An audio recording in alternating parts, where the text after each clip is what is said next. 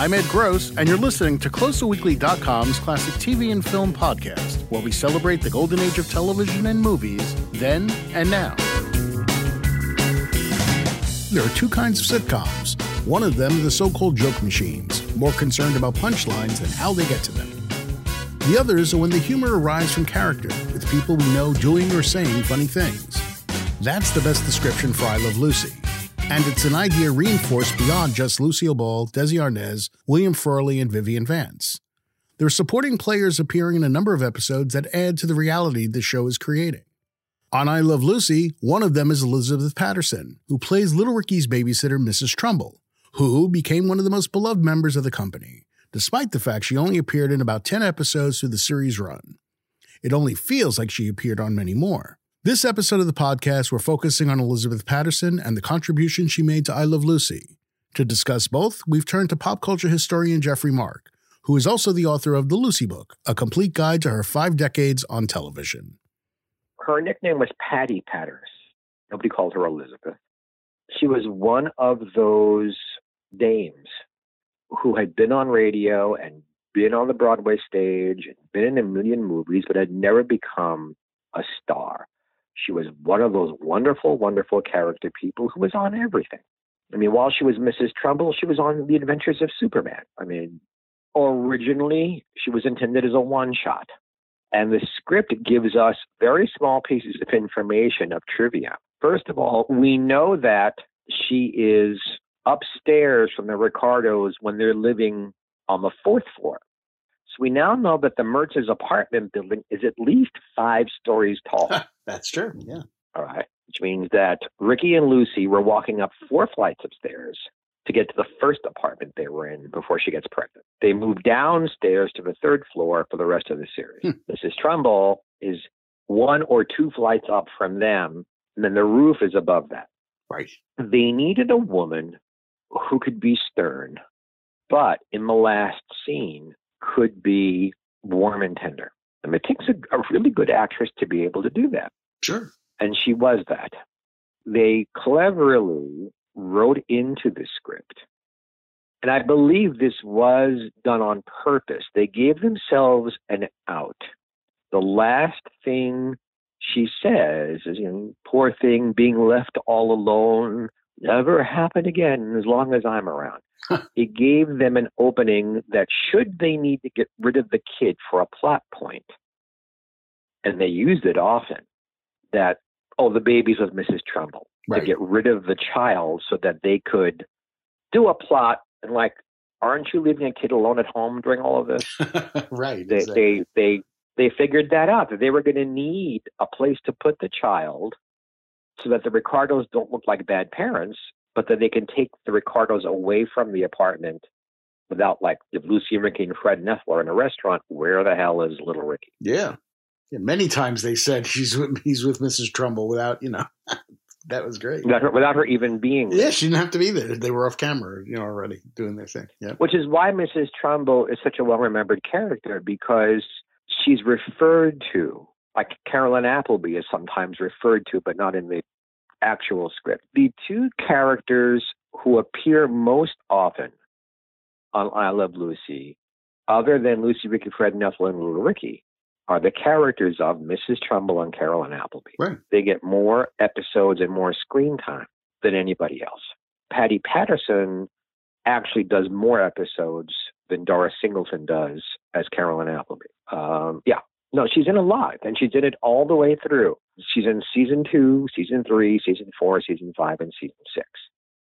Because she was funny, because she was charming, because she was loving. They wrote a character with heart. Another character who enjoys dropping in on the Ricardos because she gets a kick out of Lucy's shenanigans. And her acceptance of Lucy's wildness makes it easier to accept Lucy's character. The writing is so strong. Jess Oppenheimer created wonderful, wonderful characters. Right. Bob Carroll Jr., Madeline Pugh, Martin Davis, and then eventually Bob Schiller and Bob Weisskopf wrote great comedy. But I'm often asked, sometimes a little too often, Why isn't the Lucy show? Why aren't the Lucy show and Here's Lucy and Life with Lucy as funny as I Love Lucy? And I'll give you the full answer. You can pull out of it what you need for this. Well, if you take away Desi Arnaz and you take away Vivian Vance and Bill Frawley and you take away Jess Oppenheimer and you take away William Asher, who was the best director they had, the parts have to suffer a little bit. And then eventually you take away all of the original writers and Vivian Vance and Bill Frawley. So what was missing in every Lucy iteration was Jess Oppenheimer's ability to create characters with depth, characters with backstories, characters that had real relationships. They weren't just there. They were there for a reason, and they were written so that they are reflective of the Lucy character and add to it. Okay. So when they appeared, even though they weren't on every week necessarily, you knew who they were and you understood the relationships. Right. They weren't just there to make a joke and leave. We've all seen sitcoms like that where we know nothing about these characters. They're just there to go ha, ha, ha, and walk out the door. In the case of Mrs. Trumbull, the character, we know she's a widow. We know she's on a fixed income. We know that she can afford her own apartment, that she's not suffering financially. So we know that much about her. She's in good enough health to walk up and down 5 flights of steps every day to do whatever she has to do. And she's in good enough health to take care of a small child. Patty Patterson, the actress, had a wonderful, very light Southern accent, a cultured Southern accent that added to the charm of the place. All of the other characters showed great respect to the Mrs. Trumbull character.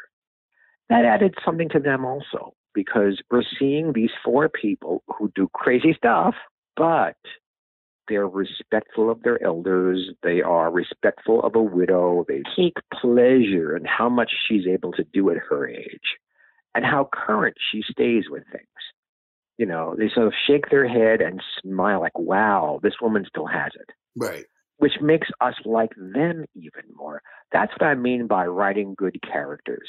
Mrs. Trumbull is funny, but she liking the Ricardos and the Mertzes, and the Ricardos and the Mertzes liking her, makes us like all of them more. Yeah. If that makes sense to you. It does. Because it's adding flesh and bone to these characters and making them more human, basically. And adding layers to them so that they're not just cartoon characters. Right. It is, as you've read in my book, and you can mention my book if you want. I always do. That in later years, the characters not written by Jess Oppenheimer, Bob and Madeline, and Schiller and Weisskopf are a little more flat. They're a little less fleshed out. Here's a good example, and I don't know, this is probably too much for your article, but when the Lucy show started, they made sure, without Jess wasn't there anymore, but Bob and Madeline and Schiller and Weisskopf were still there. They made sure in the first half a dozen episodes that we understood that Lucy was now a widow with 2 children, that Viv was a divorcee with 1 kid, that Lucy had a mother, still, the Lucy character still comes from Jamestown. She still has a mother who lives there. Viv's only living relative is in Philadelphia, her Uncle Ned, and that these 2 women met during World War II because they were both waves. That's a lot of information. That is. For you to understand, how did these 2 ladies come to live together in one house with their kids? Why are they so close? And it adds the dimension that Vivian was the first divorced person in a sitcom. The writers wrote backstories, and they filled the backstories in episodes by either making entire episodes around the backstory or just dropping in jokes about the backstory so you knew who these people were. After all of the original writers went away, they didn't do that anymore. On Here's Lucy, whatever you learn about the characters in that first episode, 6 seasons later, you don't know any more about them than you did in that first episode. Right, because it's a joke fest rather than a character story, character humor. Yes. Yes. And they stopped paying attention to backstories, which is how, for instance, on the Lucy show, Lucy can talk about being a college graduate in one episode and go to her college reunion, and 2 seasons later claim to be a high school dropout and has to go back and get her GED. Right. That's not paying attention to the backstory. So they were very careful with Mrs. Trumbull that she was a consistent character, that she add to the other characterizations. Right. And she was a handy dandy, and you should probably use handy dandy because that's from an episode, the handy dandy company, when Lucy was buying all their stuff. Okay. She was a handy dandy instrument to get little Ricky out of the way when they needed to write plots that didn't include him. So she was a utility character as well as a character that brought warmth and gentle humor and fleshed out the characters. Yeah. You know, she was not young. No, I think she was like 77, I think, when she joined the show, right? Something well, like let's that. take a look. Let's look just so we are both saying the right things. Because one of the things I didn't do in the original book, which I am going to do in the reboot this year that I'm writing, is I didn't spend enough time talking about the characters who the smaller characters, Right. giving them enough backstory. And I will be doing it. Good. Okay. So she's born in 1875. So in 1956, when she makes her last appearance on the show, she's 80. Okay. So she makes her first appearance when she's about 74. Okay. There you go. Not a spring chicken. No.